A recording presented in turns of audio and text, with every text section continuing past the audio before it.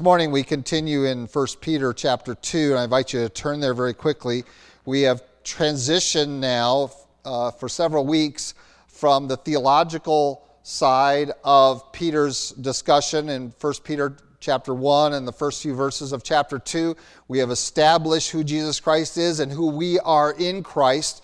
We have looked at him as the capstone, as the chief cornerstone that all things of the law, the prophets, of the apostles built towards, and that lays the foundation. Jesus Christ is the capstone that now the balance of the building must conform itself to.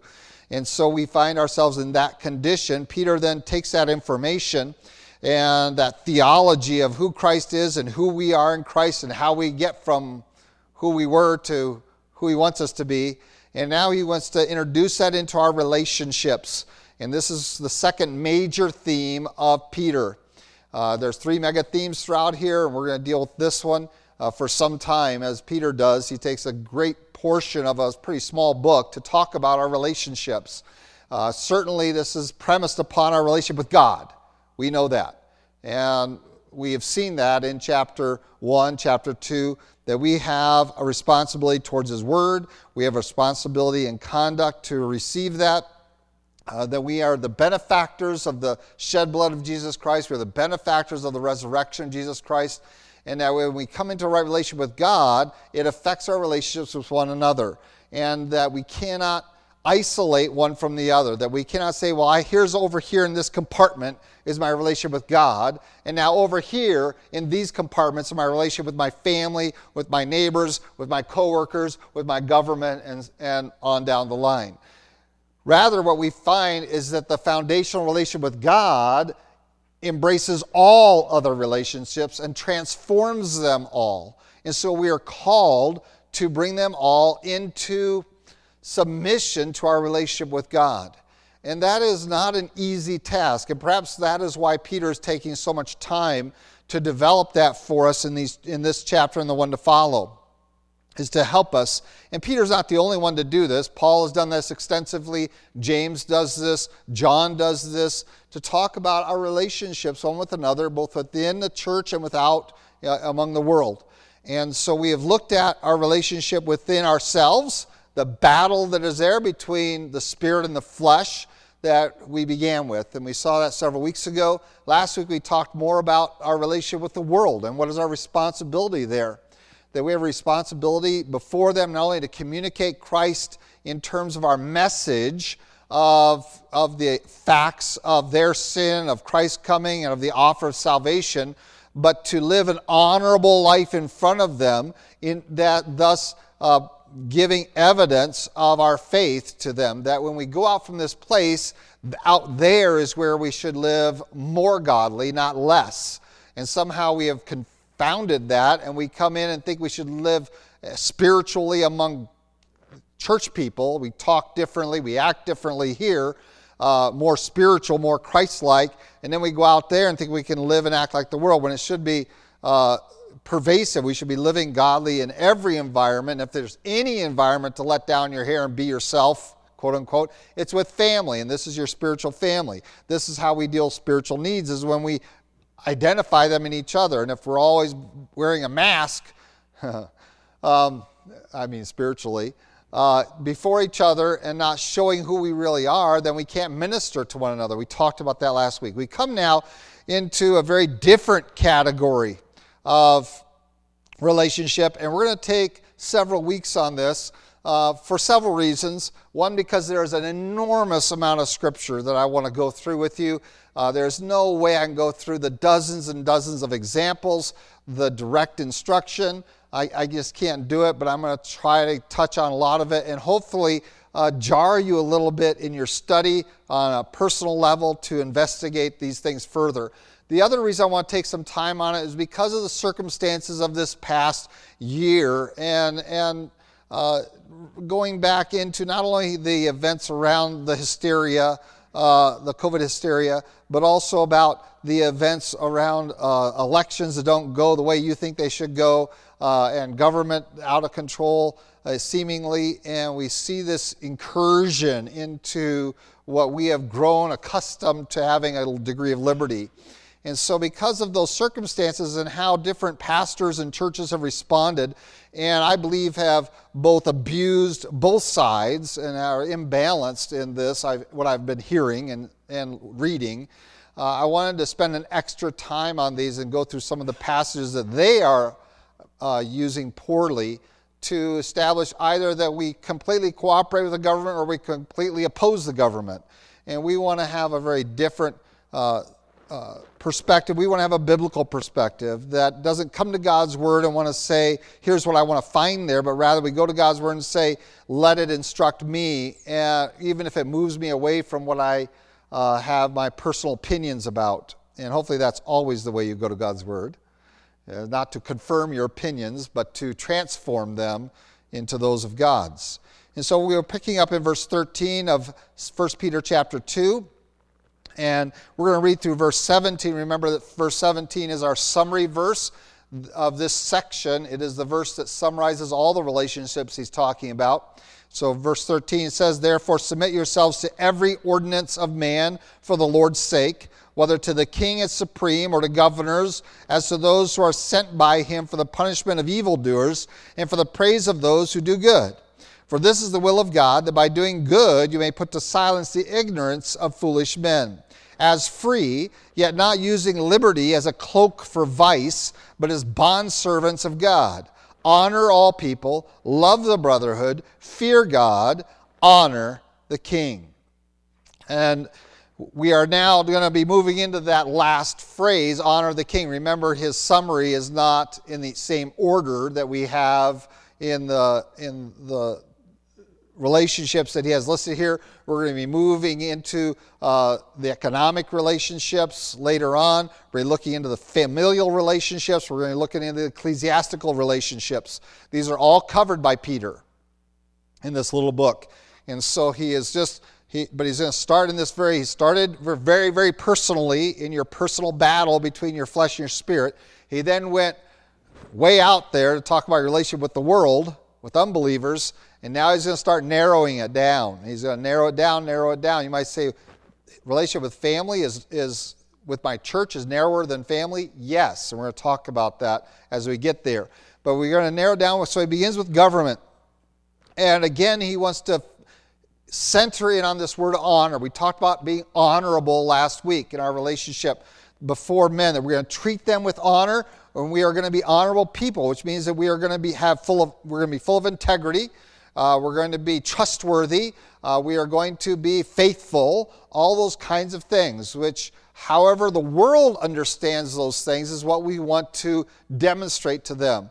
And so how does my employer, we're going to be talking about that later on in a month or so, what do they view as what is honorable? What do your neighbors understand to be honorable? What is your extended family consider to be honorable behavior? Well, we want to portray that to all of them for God's sake. And that's going to be a key phrase here.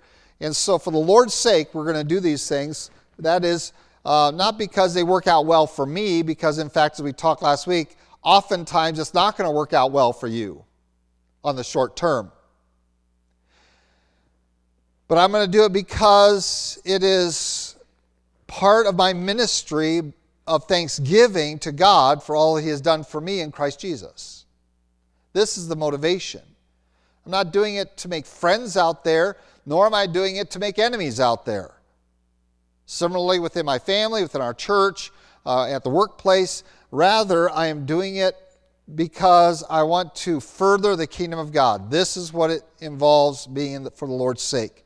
So we come to the concept of government.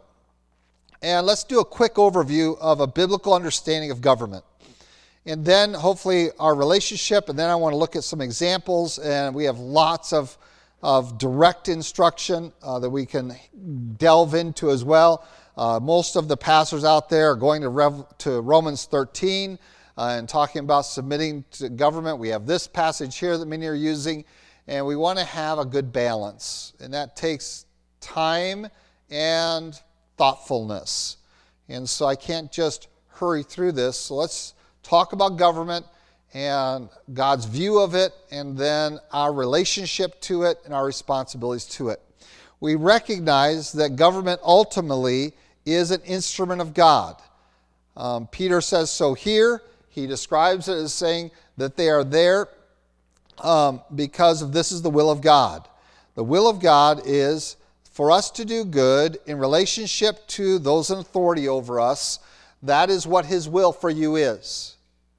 Because he is the one who established those authorities. And there's no authority except of God. And this is in Romans 13. We're going to be getting to that probably next week, more so. And so we understand those authorities are there by God's divine appointment. Now, is government always that way? Has it always been that way? And certainly in this scheme of government that we have today is very different than what Paul was under, is very different than what the Israelites were under in their liberty and when they were their own nation and ruled themselves. And we know that God's design is not for any of these. God's design for Israel's government was where he ruled through the priesthood, and that he spoke to usually a man, whether it be Moses, Joshua, whoever, Samuel, and he would speak to them, they would speak to the people, and thus God ruled you. He was your king. And so we have this form of government that God wanted for Israel. And of course, Israel enjoyed that for some time. That doesn't mean that it always went great for Israel. If you read through the book of Judges, you can't miss that fact, right? That here in the midst of God ruling, being your king, speaking through the prophets, speaking through the judges, really the judge and the leadership that you have there, either people accepted or rejected it. And we find that over and over again they kept going into error. They kept rejecting God as their king, and they wanted to go and worship and serve idols. Worshiping and serving are the words used. They worshiped and served them, which means that they not only made them their God, they made those idols their kings. They served them instead of serving the living God. When we talk about Jesus Christ, one of the terms we use for him is the Lord Jesus Christ, which means that we serve him. And so Christ is his messianic title, that we recognize that he has delivered us. He's our deliverer. He is the one who has saved us. We worship that. But Lord is that title of kingship, that he is the one that we serve. So we worship and serve Jesus Christ, the Lord Jesus Christ. Well, Israel rejected that. And finally, even though they are blessed under Samuel, and the word and not a word that Samuel spoke fell to the ground, the Bible says, they rejected it. As Samuel grew older, they said, we want a king. We want a king like the nations. Well, now we discover that here's God's design. Now here's the nation's design. And when we look at forms of government, overwhelmingly, all of these are the design of ungodly men. And that's every form of government. I know you believe that our form of government is of a different ilk, that it is somehow God blessed. I don't find it in Scripture.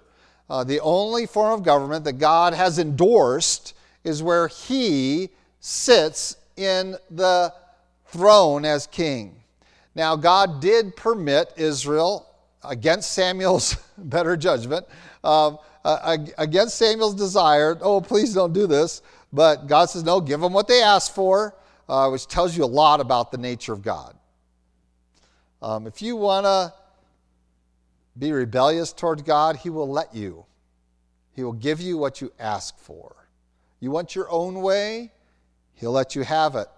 But he knows that when you go your own way, that there's a penalty, there's a price. And he tells Israel, you want kings like the nations around you? Here's what's going to be. He says, Samuel, you warn them and you tell them he's going to take your children, your sons.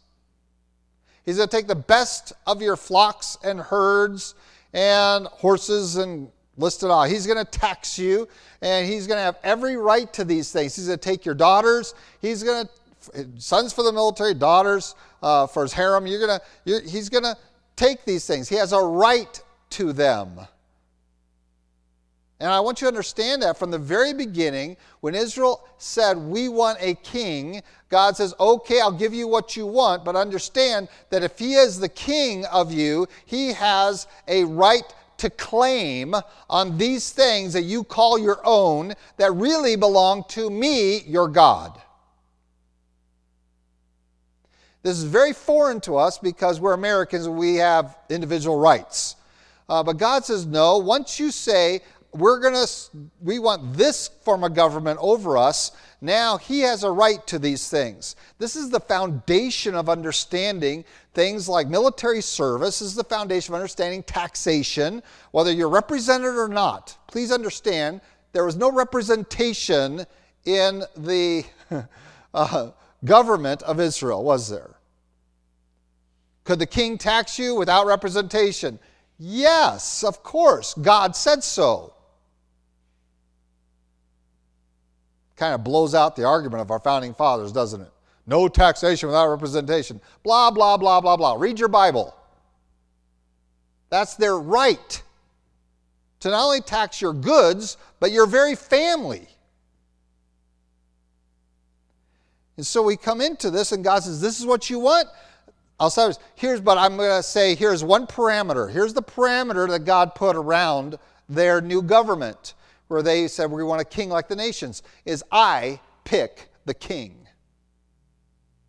You don't get to pick the king, I pick the king.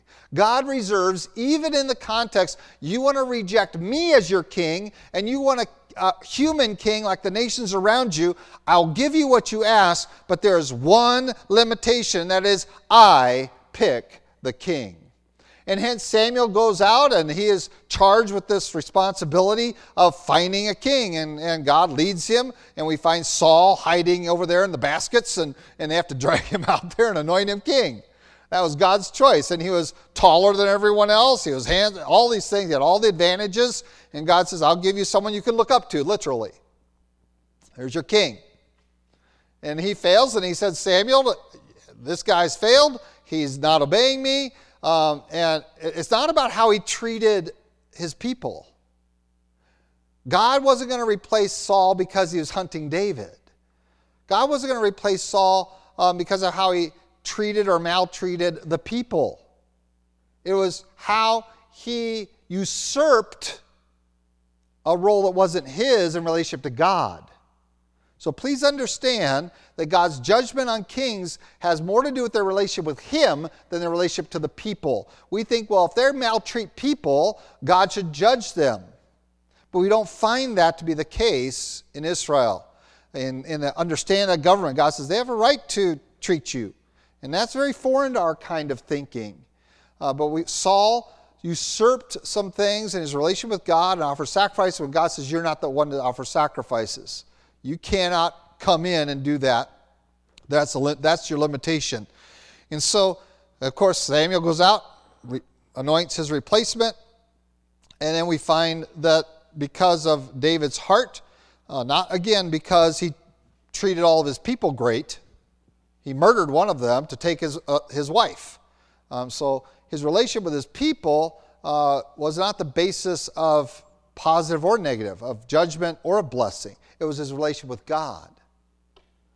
And David had a heart that followed after God. He still committed sins and he still abused his people a bit and numbering them. And what did God do? You numbered them against me, then I'm going to have them suffer for your decision.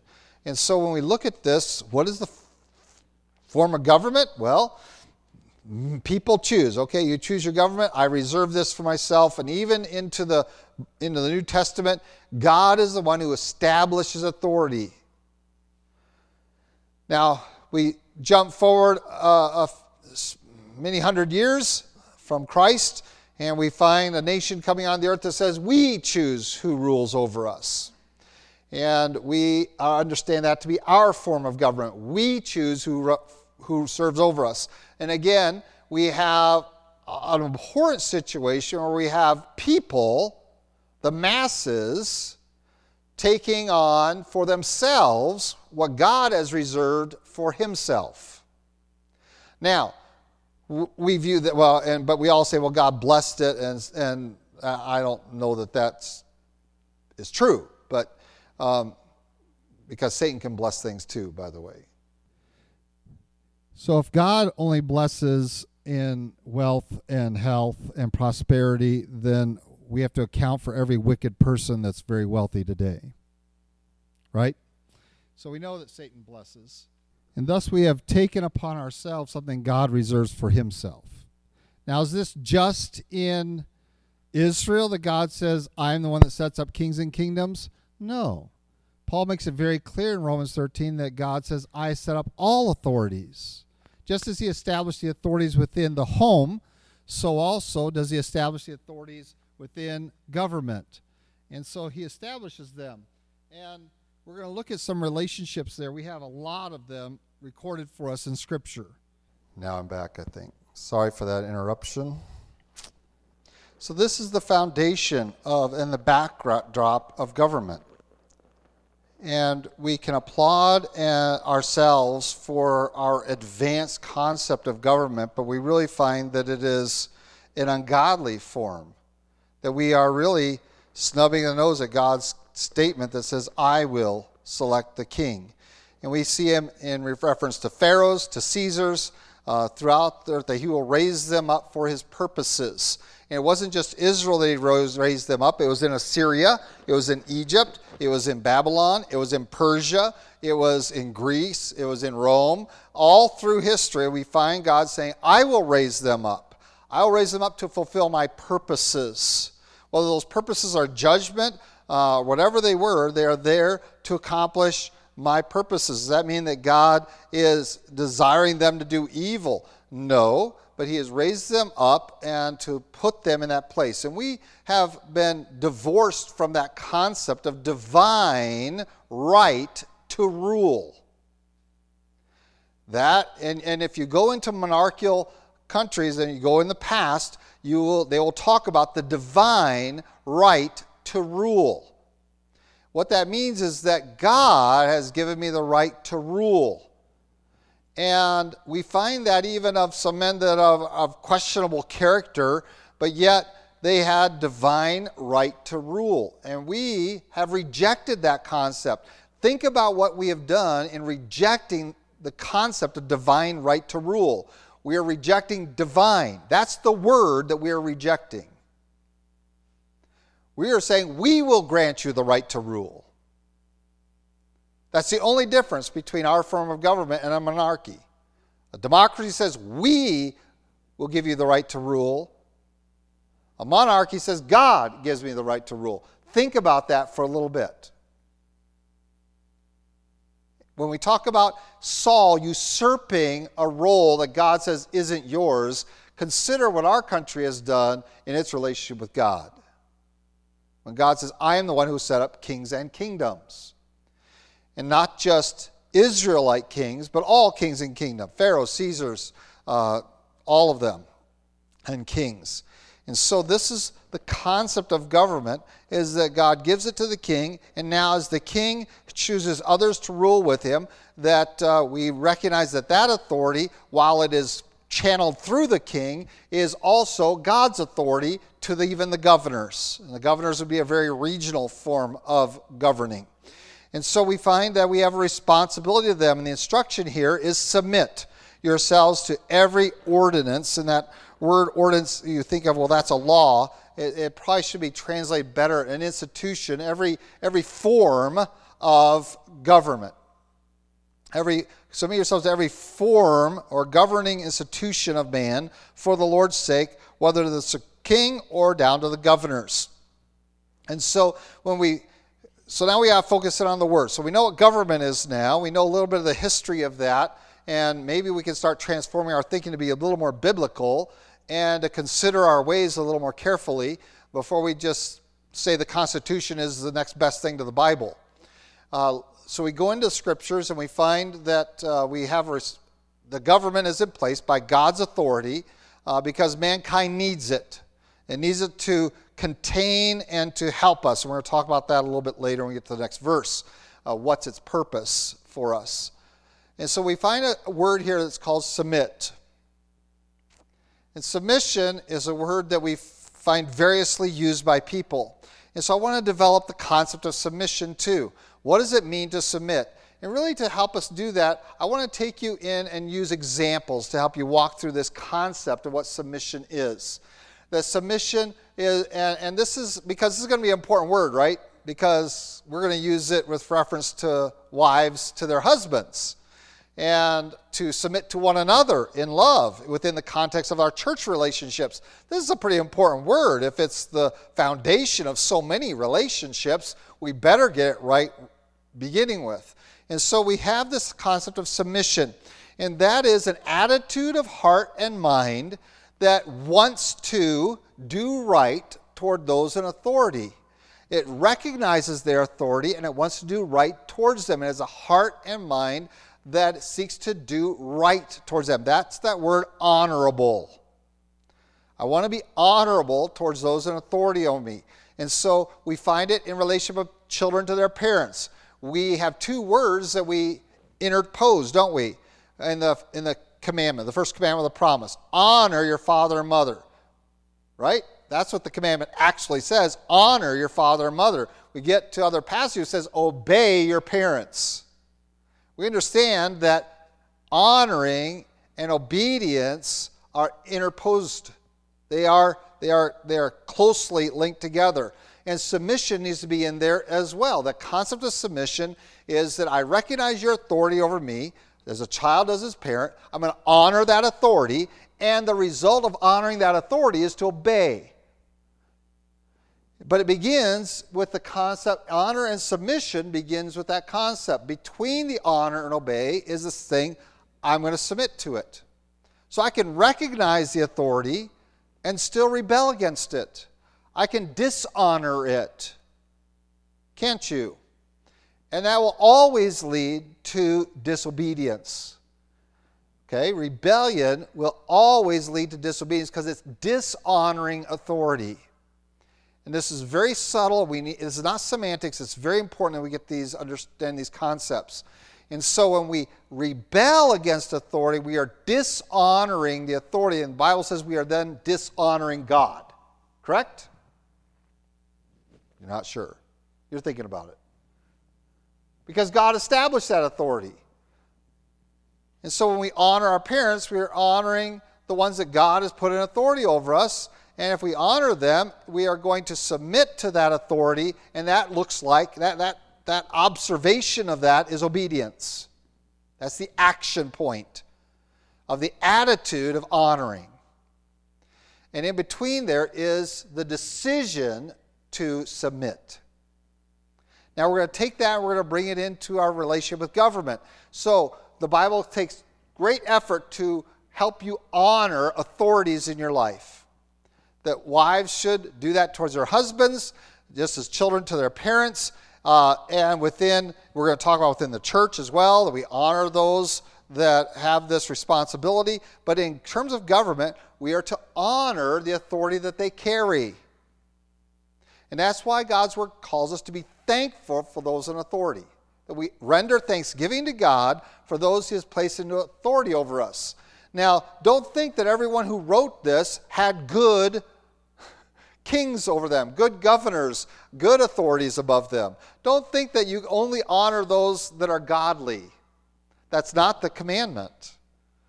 The command is that we honor those in authority. We honor the role they have, and the way we often communicate this, we honor the office. Right? The office of the president. Well, you should just give honor to that because of the very office of it. And that is that concept that it doesn't matter who fills that, because we come to a conclusion that if God is the one that's responsible for those that lead over us and to His purposes, that we honor that authority, that place of responsibility they have over us. And the action, that's the attitude. That's the attitude. Between the attitude and the action is a decision.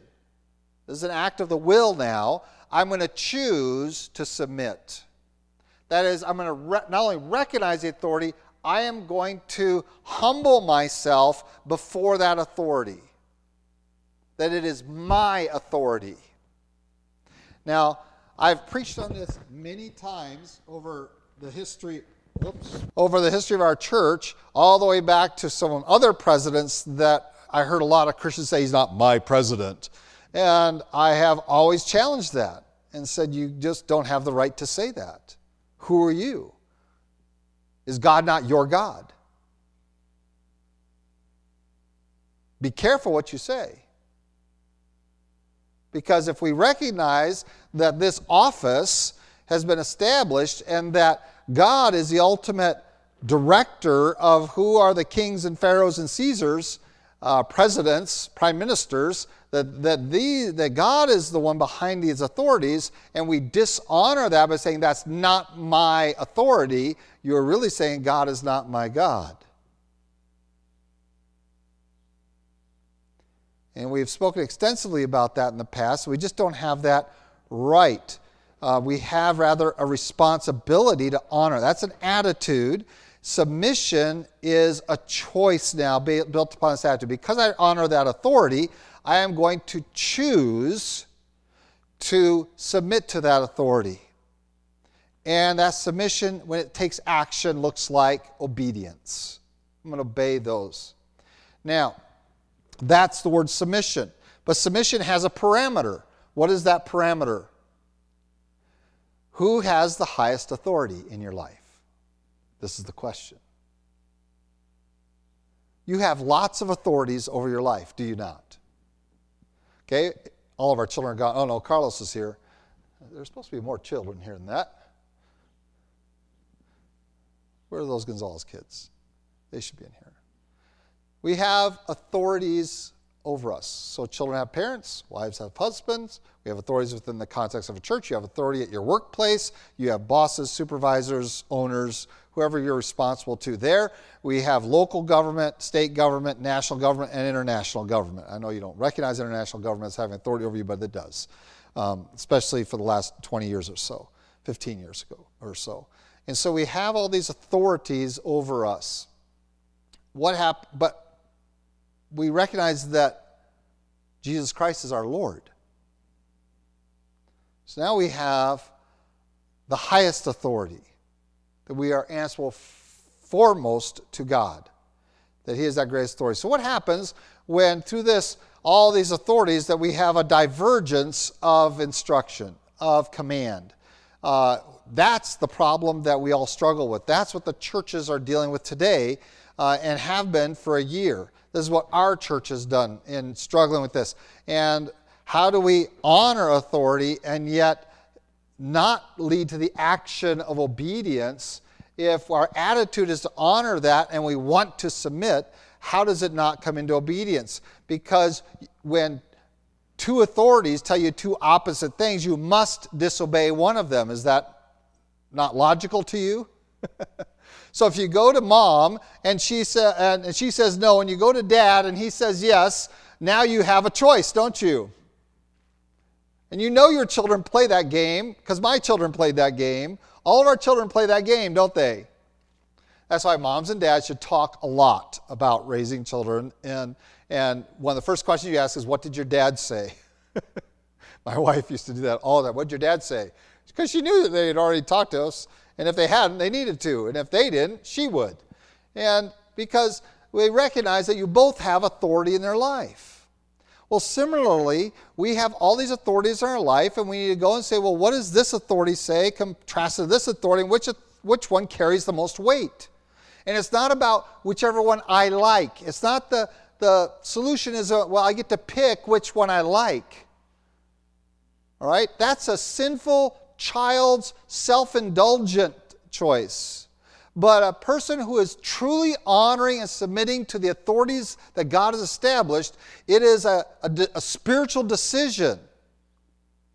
It is, I evaluate who has the greater authority. So if my supervisor tells me one thing to do and his supervisor tells me another thing to do, I know my responsibility. Don't I? My responsibility is to listen to the boss's boss. Is it not? Oh, you're thinking about that. Chain of command. What about chain of command? The boss's boss has already broken chain of command and coming directly to you. Now you have a higher authority calling upon your obedience. In fact, you're answering to the authority's authority. And so if the general comes to you and you're a private and he says, do this, and then the president of the United States comes to you and says, do that, and it's different than what the general says, guess what you have to do? Because he's the commander-in-chief. You do what he says. And you recognize that that act of obedience to him will look like an act of disobedience to the general. So the understanding, the foundational understanding of this, if we understand what government entails and what God's relationship is to it, when we are called to submit to governing authorities, we recognize in the very context of this that it is about doing good. The governor is supposed to be there to punish evildoers and to praise those who do good. That's what they should be accomplishing if they are doing the work of their higher authority. If they're doing divine work as a government, it is they are punishing evildoers and rewarding those who do good. Fundamentally, that is God's purpose for them. That's really the objective. And so Peter points this out. This is what God established them to do. To get rid of evildoers, to give society civility, to give us order, to stave off the chaos of men doing what is right in their own eyes, and to deal with evildoers, and then to give room for those that do good to be honored. And we find that requires sometimes a very strong hand. We can sit and complain about strong men who rule countries. And because of our American sensitivities driven from a constitution where we have usurped God's role, we go and we say, well, that's strong man. And we have made complaint against strong men, and then we have removed those strong men as a nation, interfering in the government of those other nations. And what is the end result? Chaos. Why? Because it takes strong men to keep evil men in line and to keep them subdued. They know what is required because they know who they're dealing with.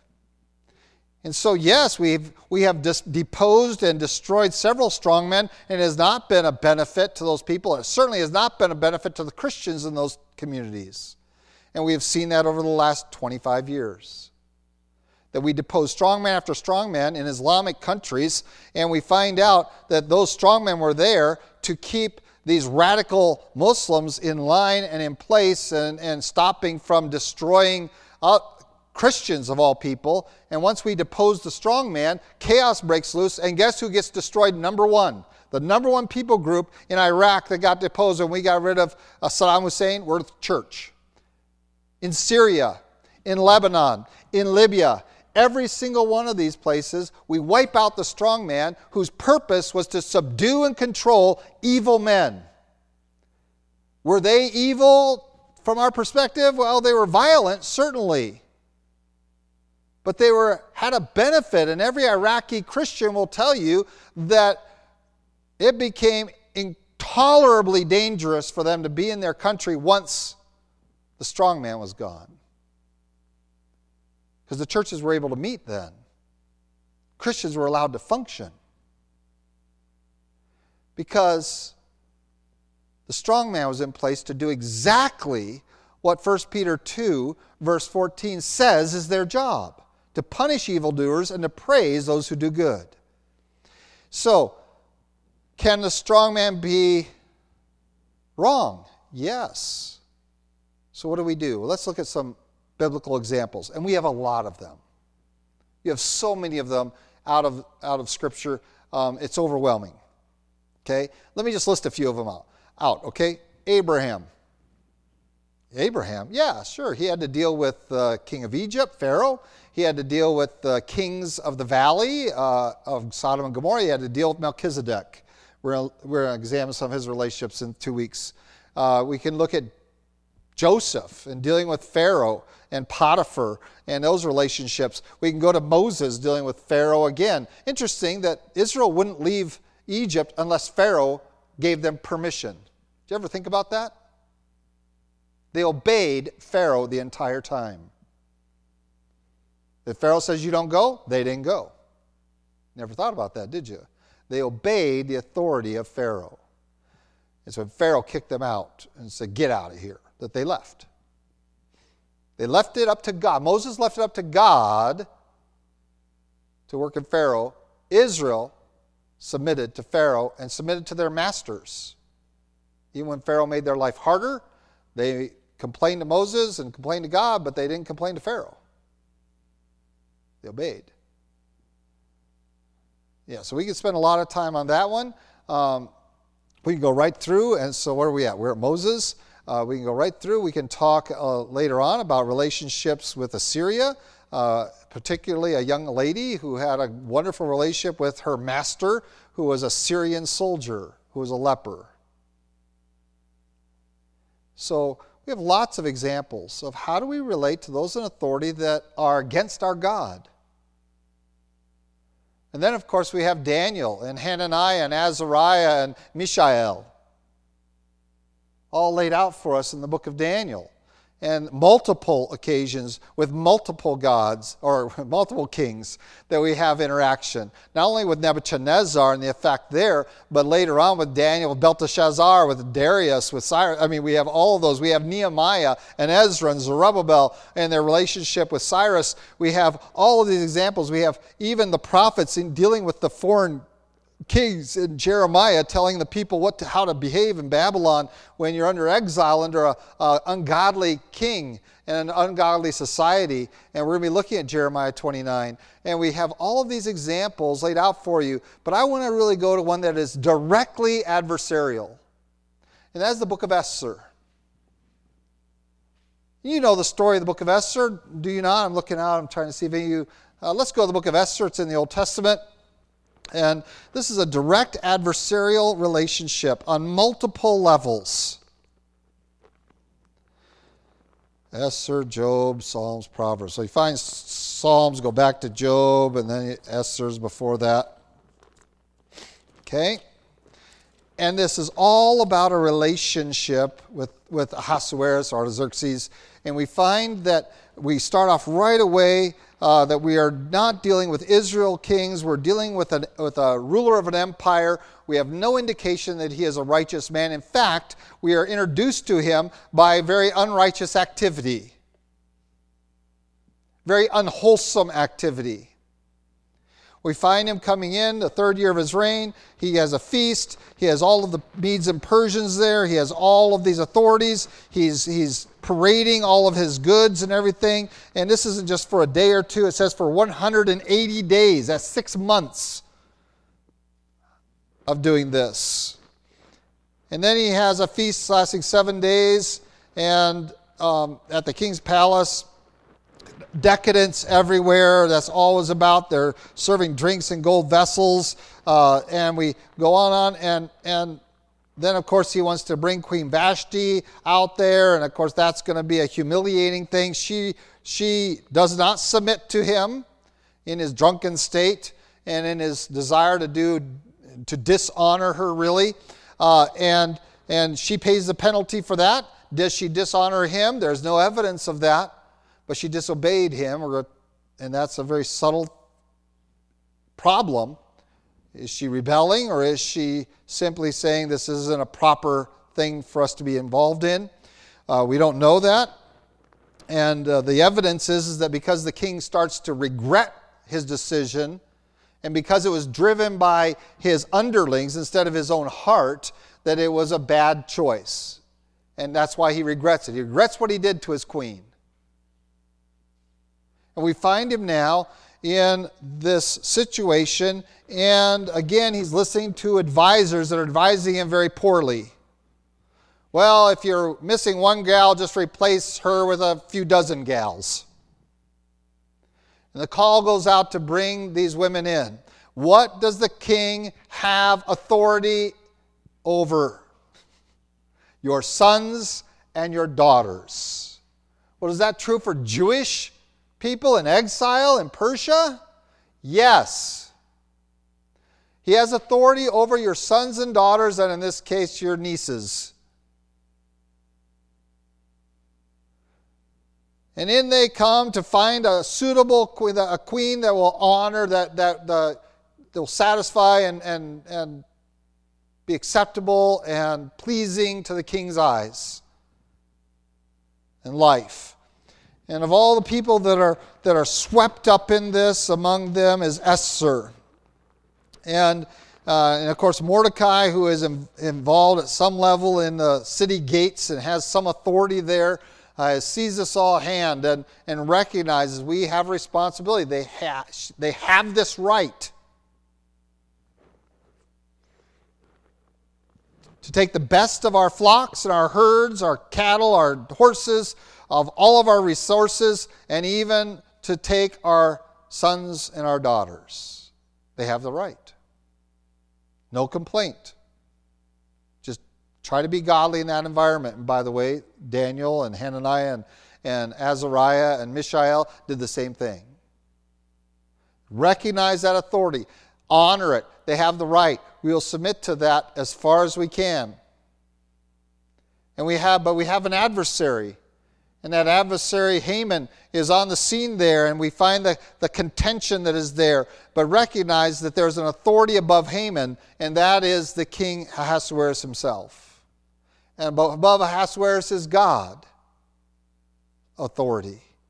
And so, as Mordecai and is doing right, he is going to do good to an ungodly king who is doing despicable things. He has maltreated his queen. He has done all these horrible things in drunkenness, and much like Daniel with Belteshazzar being drunk and drinking out of the vessels of the temple of God. Can you imagine how affronting that was to Daniel to have to walk into that environment and see the vessels of the temple of his God being malused by Belteshazzar at a banquet feast, and then looking on the wall and having to serve his king by reading that message.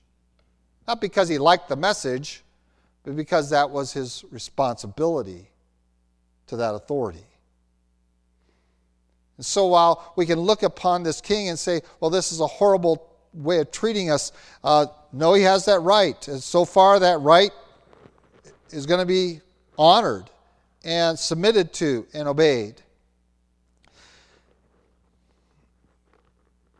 And when we go through the book of Esther, and unfortunately we don't have a couple of chapters here that are in the Septuagint, and we have prayers. We have some prayers listed in the Septuagint, the Greek translation of the book of Esther, that isn't in our English Bibles because we're not built off of the Septuagint. We're built off the Masoretic text. And so we have a couple of prayers. Those prayers are saying, God, you are the greatest authority.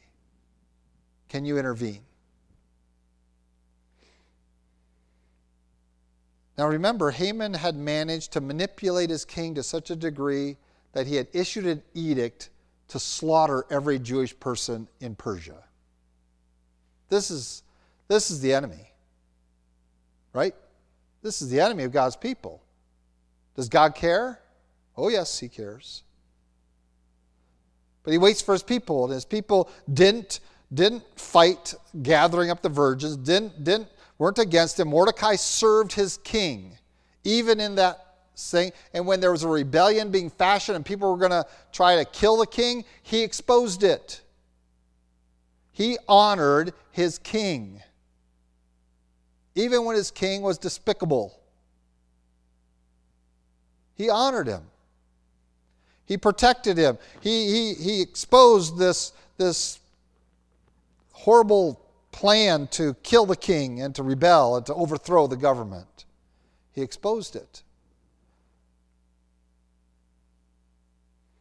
But then it went beyond the limits of submission. There's no evidence that they were going to fight the edict of the king. Their answer was to pray. And they prayed for God to intercede. And God did intercede by granting Vashti an audience. And this is very important. We miss this. When she goes to her king, she doesn't have the right to do that. And in fact, she takes her own life into her own hands by going on, and seemingly it could have been interpreted by the king as her dishonoring or disobeying him and not being submissive. But she comes in and humbly requests an audience with the king.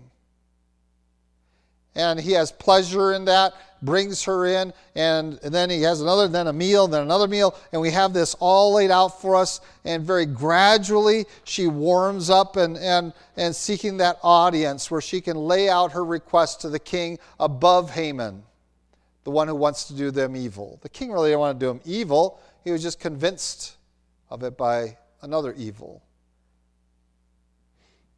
And you know the rest of the story, that God made it so that the gallows that were raised for Mordecai became the gallows that Haman was hanged on and his family. And Mordecai is elevated by God giving a king a restless night and giving a reader to read some things, to chance upon a page where Mordecai's endeavors have been done but had never been rewarded.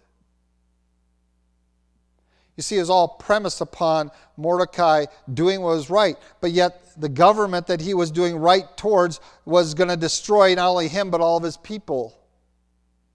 And the answer was not to rebel against the government and kill the king, kill Haman.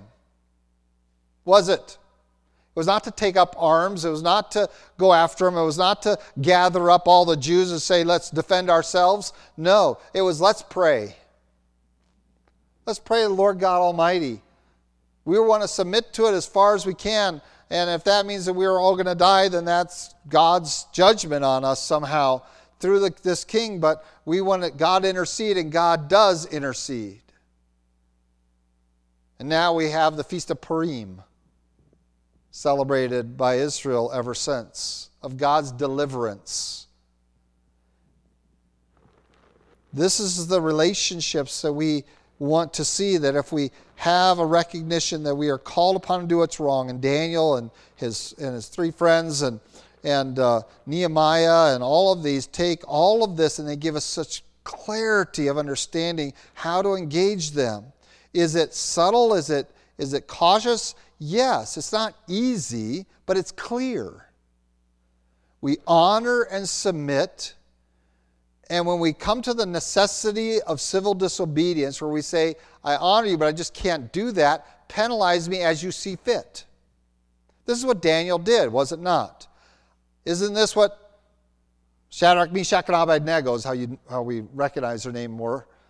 Isn't this what they did? We cannot bow to that idol. O king, live forever, but we can't do that. We will serve you, but we can't bow to this idol. Do to us what you must. That means get thrown into the fiery furnace. And Nebuchadnezzar's anger did that. And God intervened and delivered them. But whether he delivered them or not, the man says, let it be known to you that this disobedience is not an act of rebellion. The same thing with Daniel. I can't stop praying because you issued an edict saying no one's allowed to pray. And by the way, that's exactly what has happened to the church this past 12 months. We have edicts saying you are not allowed to do what God tells us to do. That's exactly what happened to Daniel.